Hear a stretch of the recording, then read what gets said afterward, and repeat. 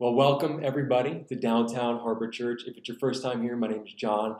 I am the lead pastor. We appreciate you giving us a little bit of your time on this Sunday morning. So today's a great day to tune in. We are kicking off this brand new series that we are calling Dear God. And for the next couple of weeks, we're going to be having a conversation about the greatest tool that God ever gave to his children. And I'm speaking, of course, of prayer. Now, here at DHC, we have what I would call a mixed audience. I mean, we have folks that have been lifelong Christians, right? They've been Christians since basically the day they were born, raised in the church, all that kind of stuff. We have people who are relatively new Christians. Maybe they've been Christians for a couple of weeks, a couple of months, maybe, several years or a decade at this point. We have folks that are recovering Christians. And of course, we have people that are not Christians, that they're just joining us to sort of learn more about Jesus, learn more about Christianity, see what this whole thing is about. And so when you have a mixed group like this, it's important to realize that we all have varying experiences with prayer. Now, many of us that have sort of grown up in the church, and I would be in that group, many of us were taught about prayer or exposed to prayer at a very early age. So I, for example, I was taught about prayer by my parents, by my grandparents, who my grandfather was a pastor, in Sunday school. That's an old term. Now we call it kids programming, but way back then it was Sunday school. And I was always taught that when you pray, you're to think of it like a letter. And you should begin your prayer by saying, Dear God, hence the title of the series. And when you were children, you were taught relatively simple, what I would call formulaic prayers. Maybe for you, you prayed a prayer before you went to bed and you said something like, let me think, now I lay me down to sleep. I pray the Lord my soul to keep. That was a popular one. Or before you would eat dinner, maybe you were asked to pray and you gave it the old, God is great, God is good. Let us thank him for this food. And maybe now you're hearing these prayers and you're going, wow, you know what? The last time I prayed, I think was when I was a child. That's okay, right? Because here's the thing about kids' prayers. Children's prayers are short and they're sweet and they're genuine. So we have a couple of friends, Scott and Lindsay, and we have them over to the house a lot. And when we have dinner, we ask their daughter, Julia, who is 7, if she would sort of pray before we would all have dinner. And she gladly accepts. She has no problem doing that. And I love it when Julia prays. Now, there is a downside, all right, when Julia prays. And the downside when Julia prays is that she makes us hold hands. And not that holding hands is a bad thing, but generally I sit next to my buddy Scott, and I'm not really interested in holding his hand much longer than like a fist bump, okay? But I get through it by the grace of God. We get through the hand holding thing. But Julia's prayers are great because Julia is one who subscribes to the God is great, God is good prayer. And she's great at saying that prayer. But what I love is that not every time, but sometimes catches you off guard. Every once in a while at the end, she will sort of sprinkle in a little something extra. And she'll say something like, and dear God, I just want to thank you for my dog, Zoe. Or I want to thank you for ice cream. I want to thank you, for raspberries. And we as adults, we kind of look at each other and giggle. But I got to be honest with you. Based on what I see in Scripture, I think that God is unbelievably glorified by that little addition that Julia makes in that prayer. And this week, as I was thinking about her prayer, and I was thinking about our prayers as adults, it just seems like somewhere along the way, we lost our way. Right? Like, I don't know when this happened, but somewhere along the way, we lost this sort of childlike relationship we have to God in our prayer life. We lost sort of the genuineness of communicating that these children seem to have when they pray to their Heavenly Father. And I don't know what it is necessarily. We seem to have overcomplicated prayer. Maybe some of us have just abandoned it, or it's kind of like we don't want to go anywhere near it. And so what I want to do in this series is I want to begin to peel back the mystery of prayer. And I want us to have an honest conversation. I just want us to talk about, what is it, right? What is prayer? How do we do it? Does it really work? And what if someone asks me to pray in public? Oh, the horror, the horror, right? Oh my gosh, please, nobody point to me. Nobody asked me to pray at dinner. Nobody asked me. I just, the horror of having to pray in public. Listen, I get it. I know. All right? So when it comes to prayer, Scripture has just a ton to say about it. I mean, from cover to cover, there is just so much information on prayer. And the reality is that we can't cover it all, but we can cover some of it. And so what I want to do to be most economical with our time is I want to look specifically at the teachings of Jesus when it comes to prayer. I want to find out what he has to say about prayer. Because, look, if we're going to learn about prayer, we might as well, go to God and ask him about it. And what you're going to see today, what you're going to see over the next couple of weeks, is that Jesus has some of the clearest, most encouraging, and most healing thoughts on prayer. And I use that word healing because I think a lot of us need healing when it comes to sort of our prayer life. And because of the coronavirus, I think a lot of us are praying a lot more than usual. And I think there's a lot of us out there who want to pray and just don't even know where to start. And so my prayer is that this conversation today and the next few weeks will be beneficial and will be helpful to you in your prayer life. So here's just how this, series is going to look. Today, super casual, just a very casual conversation about prayer. Now, next week, I want to begin to dive deep. I want to take everything that we learned today and I want to dive deep into the nitty-gritty stuff of prayer. But for today, I want to begin with an interesting little section of scripture found in Luke chapter 11, verses 1. And it says this: One day, Jesus was praying in a certain place. And when he finished, one of his disciples said to him, "Hey, Lord, teach us to pray, just as John taught his disciples." Now, this is an interesting verse, and this is one of those verses that I always kind of say we just breeze right past. It's like, this is background detail, before we get to the meat. But don't go too quickly past this, because something interesting is here. Because think about this.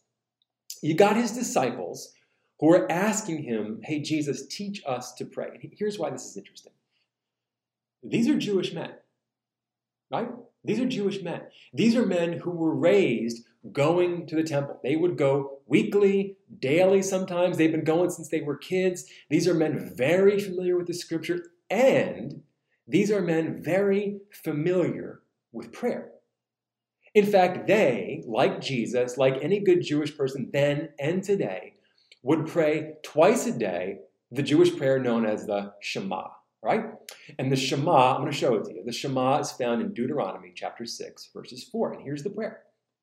It says this: "Hear, O Israel, the Lord our God, the Lord is one." So this is the opening line of the Shema, and it is considered to be the most essential declaration of the Jewish faith, that God is one. And the disciples, and Jesus for that matter, would have prayed this prayer every single morning and every single evening.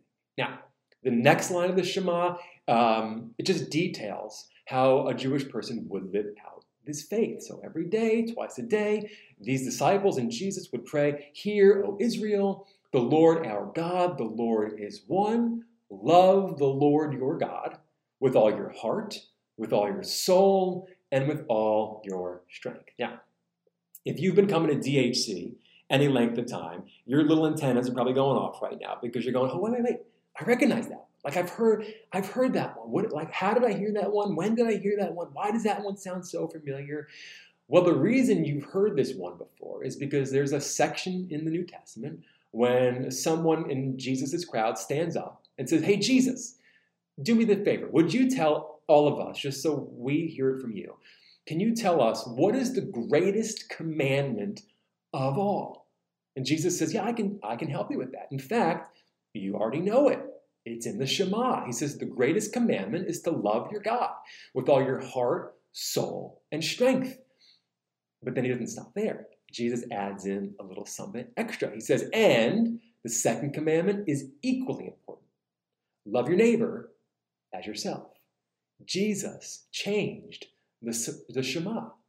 So the disciples are very familiar with this prayer. They know this prayer inside and out. They say it every single day. And yet, when they watched Jesus pray, something was different. I don't know what it was exactly. There was, maybe it was his mannerisms, maybe it was the word, maybe it was just his visage, but whatever it was that Jesus was doing, something seemed different. And when they watched him pray, it made them realize that they needed help. And so I think an interesting question to ask is, all right, well, why did the disciples need help with prayer? Think about that for a second. I mean, why would they need to be taught to pray? These were the disciples. They grew up going to temple. They were handpicked by Jesus. These are men that would have seen all of Jesus' teachings. They would have seen the miracles. These are the guys that would take over for Jesus when he would leave this earth. And yet, they needed help. And if they needed help, that means that we need help. So why? Why would they need help? Well, the first reason that they needed help with prayer, and the first reason that we need help with prayer, and you might not like this, but here it is, we are sinners. Now, I know we don't like hearing that, but that is the reality of the world that we live in. We are sinners. And because we are sinners, we do nothing as we should. All right? Because of sin, we just do nothing as we should. For example, we all know, right? And Jesus just taught it. We just spoke about it. We preach about it at DHC all the time. We all know that we should love God with all of our heart, soul, and strength. And we all know that we should love our neighbors as ourselves. We know these things. And yet, ain't nobody doing it. Okay? Nobody's doing this. At least if we aren't doing it on a consistent basis. Can you give me that at least? We're not doing it on a consistent basis. So, because we don't love God well, and because we don't love others well, ipso facto, we don't do prayer well. Here's another reason we need help with prayer. We do not see God face to face. Let me explain this to you. So since the fall of man, and when I use that phrase, since the fall of man, I mean in the Garden of Eden, when Adam and Eve ate the apple, so to speak, all right? When sin entered into the world, because of that, we can no longer see God face to face. They could, we couldn't, all right? Things have changed. God is now hidden from us. And as humans, we sense that barrier between God and man. And because we can't see God, it causes us to raise, I think, all kinds of questions about prayer. We find that we're saying like, well, are my prayers getting through? Right? We sort of feel that barrier, and it's like, are my prayers getting through? Or does prayer even work? Or am I praying long enough? Am I praying hard enough? Am I praying with enough passion? Well, the disciples, they recognize this disconnect, right?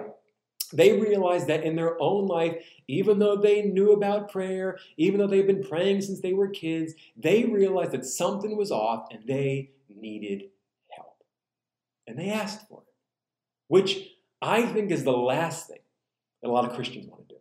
I think the last thing that Christians want to do, many of us at least, we don't want to admit that we don't know how to pray, right? Because how would that reflect on me? I don't know how to pray. Come on. How would that reflect on me? I mean, I need to show the world that I've got it all together. That I love God. I love my neighbors as myself. I'm a prayer warrior. Well, that's all. All right? Have fun with that. Because if that's not actually happening, I don't know why you're telling yourself that. Because admitting that you need help is okay. Admitting you need help is really the first step in the stage of learning. And Jesus so desperately wants to teach us. So the question is, do you want to learn? Right? Do you want to learn? So in response to the disciples' request to Jesus, can you teach us to pray? Jesus says, yeah, I can help you out with that. And so here's what he says. He says, when you pray, say, Father, hallowed be your name. Your kingdom come. Give us each day our daily bread. Forgive us our sins, for we also forgive everyone who sins against us, and lead us not into temptation.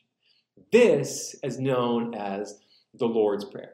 In fact, Jesus teaches the Lord's Prayer on two separate occasions. Once here in Luke chapter 11, and another time in a slightly longer version, one that you're probably more familiar with, found in Matthew in the Sermon on the Mount. Now, over the centuries, the Lord's Prayer has been looked at in two ways. Number one, it was looked at as a prayer that one is to recite, and it was also looked as a model for prayer.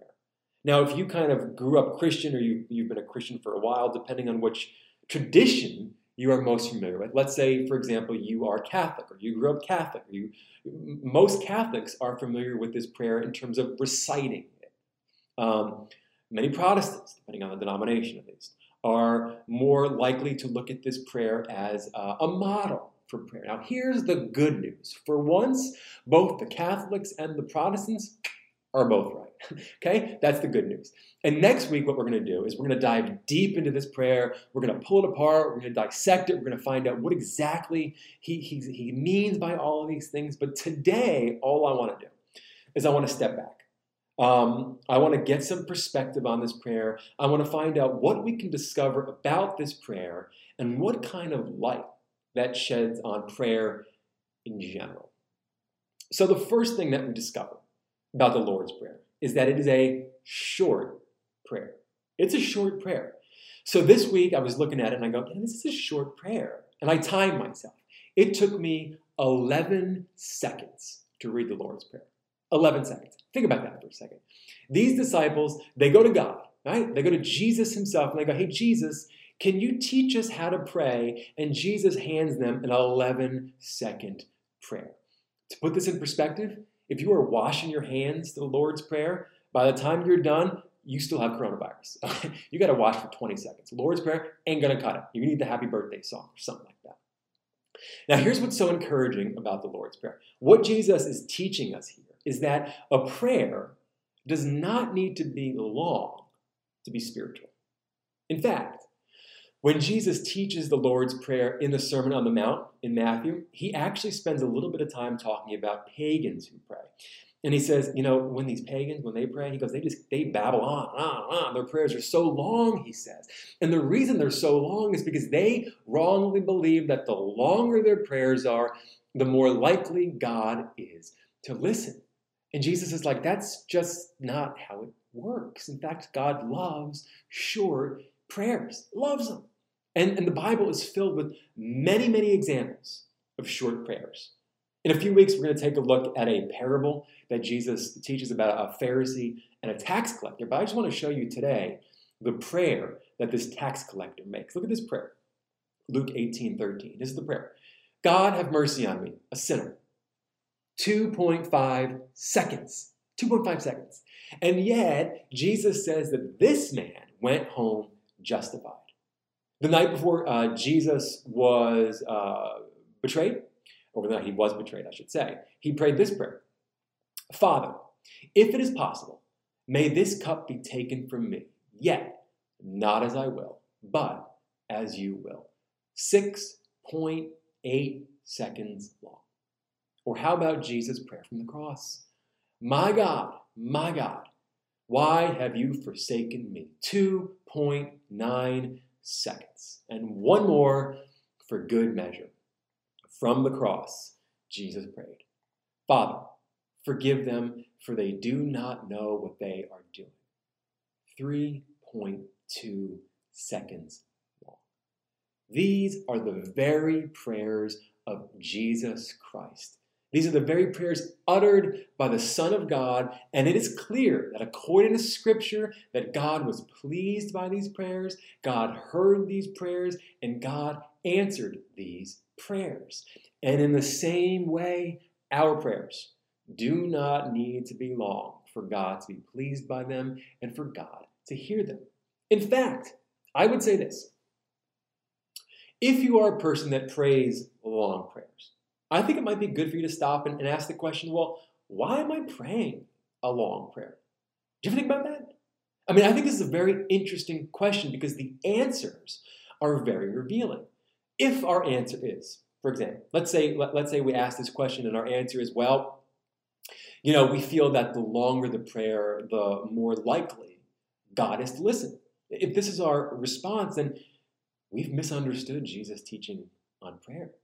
I mean, God hears us because of his love for us through Christ, not because we pray prayers that others might regard as spiritual because they're so long, all right?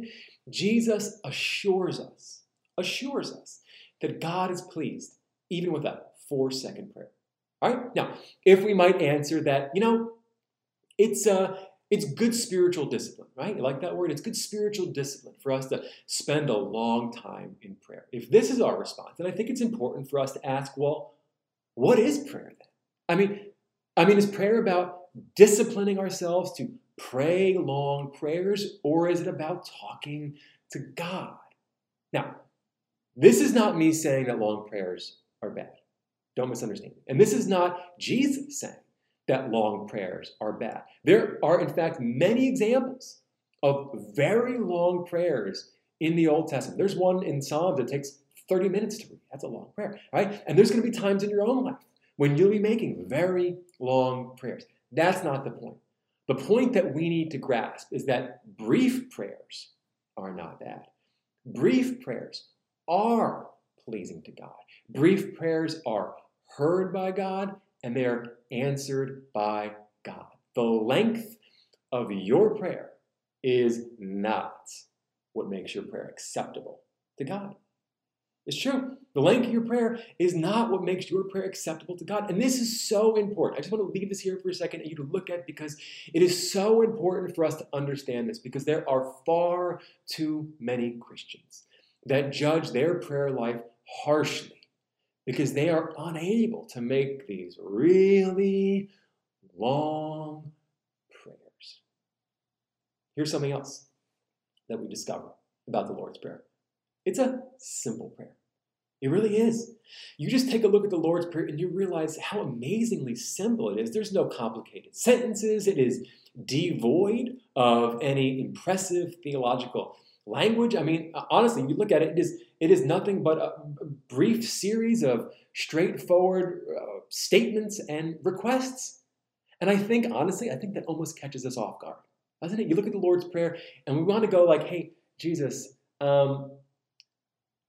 what's the real prayer though, right? Like, you can tell me. Like, I know you got to tell them this is like the Lord's Prayer, but like, what's the good stuff? Give me the good stuff, because this can't, like, I know. Prayers need to be profound. They need to be eloquent. So like, they can't be this simple. So like, what's the real? Give me the good stuff, Jesus. If this is us, I think it's important to ask the question, like, why do we feel, right? Why do we feel like prayers have to be complex? What's with that? It's almost as if the more theologically deep our prayers are, the more verbally impressive our prayers are, the better we feel about ourselves. Do you know who I blame for this? Honestly, you know who I blame? Not in full, but in part. You know who I blame? Pastors. I mean, I just do. I mean, how many times have you been at a church service or a funeral or a whatever, I don't know, right? And the pastor up there was praying, and it sounded like some mix of Shakespeare meets the Old Testament, right? You had no clue what that person was saying, but man, that's how you pray. That's a prayer. I mean, I've been there. You hear he's up there. They're up there praying about traveling mercies. What are those? I don't know. I want them though, right? Or they're praying about the admonition of the Lord. What the heck is that? I was one time at a Bible study, all right, and the guy said, what did he say? Should the Lord tarry? And I looked at my boss Terry, who was sitting right next to me, and go, he praying about you? Okay, so like then we go home and we're like, oh, God is great, God is good. And we feel like a bunch of idiots. Isn't that true? I mean, it is not a surprise why people don't want to pray in public. Because we feel like if our prayers aren't impressive and complicated, then other Christians are going to judge us. It's kind of like, man, did you hear John pray? Did he say, dear Jesus and not dear Heavenly Father? What is he, 3? Okay. You know this is true, but the scriptures are clear. Prayer is not a performance. It's just not. When we pray to God, we are not trying to prove anything to Him. When we pray, we are not trying to impress anybody else. And prayer is nothing that we should evaluate ourselves or congratulate ourselves on if, for some reason, we are able to string together some complicated verbiage. All right? Prayer is about talking to God. Hard stop. That's it. Prayer is talking to God. That's why I love Julia's 7-year-old prayer. She is not performing for anybody. She does not have a care in the world. She is just having an open and honest conversation with her Heavenly Father, and she allows us to be a part of that dialogue. And God loves that prayer. Here's something else that we learn about the Lord's Prayer. When you look at it, what you learn is that it's a plain prayer. Now, this week I was struggling with this word plain, and it doesn't exactly say what I want it to mean, but what I'm trying to get across is that when you read the Lord's Prayer, you wouldn't describe it as being exceptionally emotional, right? Would you give me that? It's not exceptionally emotional, and I think that's important to grasp, because many, many Christians believe that a good prayer, so to speak, needs to be fervent. It needs to be passionate. It needs to be overflowing with emotional intensity. And we don't see that at all in the Lord's Prayer. Now, that's not to say our prayers might not be emotional. Like that tax collector that we talked about, that we're going to spend more time on in a couple of weeks, his prayer was very emotional. So take a look at how Jesus sets up this prayer. It says, he beat his chest in sorrow. He beat his chest in sorrow, saying, "Oh God, be merciful to me, for I am a sinner." Jesus on the cross, his prayers were overflowing with passion. The Psalms, they are filled with prayers that are overflowing with sorrow and grief. And the same goes for us. Our prayers at some point might be overflowing with emotion. You at some point may get to a place where you cry out to God, and the only thing that you could say is, "Dear Jesus." And that's it. And God welcomes those prayers. And God hears those prayers with compassion. And yet, we need to be aware that the emotional intensity of our prayers is not, I repeat, is not what makes God listen. God does not respond to our prayers because of passion. He listens and he responds because he loves us. Which is important to know, because I think so many of us judge the efficacy, if you will, of our prayers and the efficacy of other prayers, other people's prayers, based on how emotionally charged they may be. But what the Lord's Prayer shows us is that God readily listens to prayers that are less emotional. In fact, in the Lord's Prayer, Jesus teaches us to pray about ordinary things. He says you should just pray about your daily bread. Just pray about your food. Heck, that's why I pray about, finding a parking spot, getting a haircut. I ain't got no shame. All right, I'll pray for it all. Let him sort it out, whatever he wants to do. Right? I'm going to pray about everything. All the ordinary stuff. Right? I don't care. God says, come to me with everything. But when it comes to sort of the emotional side of things, here's something that I begin to think happens to a lot of us. I think that we can begin to think that the intensity of our prayers puts God under obligation to answer.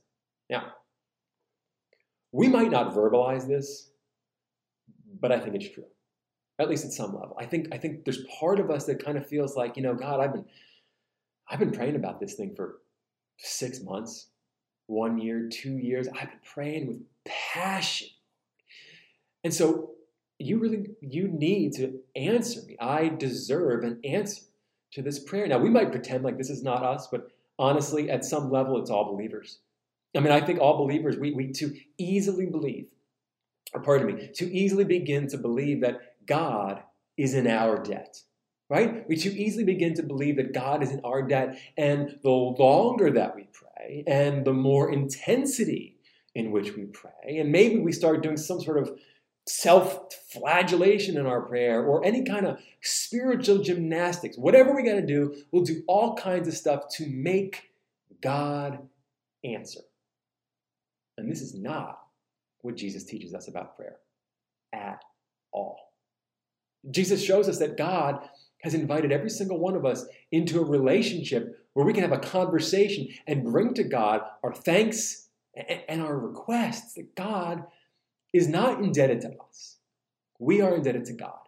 That we cannot, nor should we try to manipulate God into giving us an answer. We are completely dependent upon God's generosity. Which brings me to the last thing that we discover about the Lord's Prayer. And it's what I think drew the disciples in most when they watched Jesus pray. What was so different about the way that he approached God than perhaps than the way that they approached God. See, what Jesus taught those disciples was a confident prayer. Let me set this up. Children who know that their parents love them. Children that are secure in that love. They know that they don't need to impress their parents. And so it is with God. God is our Father. That is what Jesus teaches us in this prayer. He's our Father. And next week, we're going to talk about how exceptional and extraordinary it is that the God of this universe has asked us to call him Dad. All right? But according to Jesus, God is our Father. That we are loved by God and that we don't need to impress him. And that being the case, Jesus teaches us a prayer to pray with confidence, to approach God directly by calling him our Father. See, what Jesus does is he shows us that our confidence and our directness actually pleases God. It shows God that we come to him as children to a parent. It shows God that we come knowing that we are loved. And it shows God that we come to him knowing that he will gladly hear us.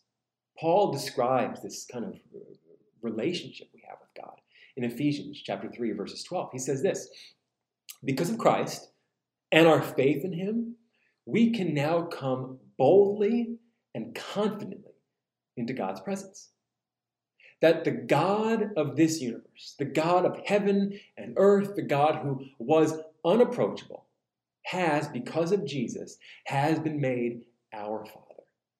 That we don't need to be afraid to speak to him. We don't need to scrutinize the words that we use when we talk to our dad. That we have been invited to tell God, happily and often, how much we love him, how much we need him, and how much we long to be with him. And our model, the Lord's Prayer, teaches us that we can say these things briefly and simply, plainly and confidently. So, what's the practical? What do you do with a message like this? If it's your first time here watching us at Downtown Harbor Church, every single week we put this word on the screen because we want to make sure that you can leave on a Sunday and just know exactly what to do with what you've heard. And so today what I want to do, rather than giving you something to do with prayer, I want to give you something to reflect on. Because today in this series is about learning. It's about growing. It's about self-reflection in terms of our prayer. And so what I want you to do this week is I want to just sort of begin to marinate on and work through a couple of questions that I want to give you. So the first one is this. And I want you to be honest. When was the last time that you prayed? I mean, honestly, when was the last time that you prayed? Now, I think some of you might say, I never stop. I pray continually. That's great. Some of you might say, I prayed this morning before I got out of bed, or I prayed this morning before I had breakfast. One of you might say, honestly, I can't, now that you ask it, I can't remember when the last time I prayed. And there might be some of you out there that would say, John, honestly, I have never prayed once in my entire life. That's okay. The great thing about this church is that it is a judgment-free zone. You never have to be afraid of opening up and being honest with you. Because this series, what you're going to learn is that God, he just wants to hear from you. You are in a relationship with God. Part of a relationship is having a conversation with the person that you're in a relationship with. God just simply wants to hear from you. And hopefully after today and after the next couple of weeks, you will begin to have more confidence to just talk to your Heavenly Father. Here's another question. How about this one? Have you ever felt like you need to get your act together before praying to God? Like for example, like you feel like you are unworthy to go before your Heavenly Father, to speak to God, to make a prayer to God, because you've made some mistakes in your life. That like until you get all these things fixed, you can't really talk to God. This is a big, massive issue for a lot of people. But according to what we read today, if you've said yes to Jesus Christ took care of all that mess, all the mistakes in your life, even the ones you're making right now. He cleared the way. You are cleared to speak freely to your Heavenly Father. And the last one is this. How about this one? Do you judge the value of your prayers? And what is the criteria you use? So if there's one thing that I know that we all do this. This is just human nature. I think every single one of us at some level is evaluating our prayers, is judging our prayers, perhaps criticizing our prayers, maybe celebrating our prayers. So do you judge the value of your prayer? And what is the criteria that you use? I think that this, perhaps more than any other single issue, is preventing us from having the kind of prayer life that God wants us to have. Let me close us out in prayer. Dear Heavenly Father, I want to thank you for today. I want to thank you for your Son, Jesus. I pray that people are encouraged today to pray to you. We ask this in your name. Amen. Now, before I go, I want to leave you with something that will warm your heart. I want to throw to a video of my buddy Ethan. Now, Ethan is almost 3 years old, and this is a video of him praying. And you got to see this. Now, let me just give you a heads up. I have no idea what he is saying in this video. Not a clue. I picked up a couple of words here and there, but God knows exactly what he's saying. But the reason I want you to watch this prayer is I want you to see the joy in his heart as he prays to his Heavenly Father. And my question to every single one of us is this: how do we as adults get that joy back? See you next week, guys. Then open, shut, then get out open, shut, then open, shut, then get out. You got that.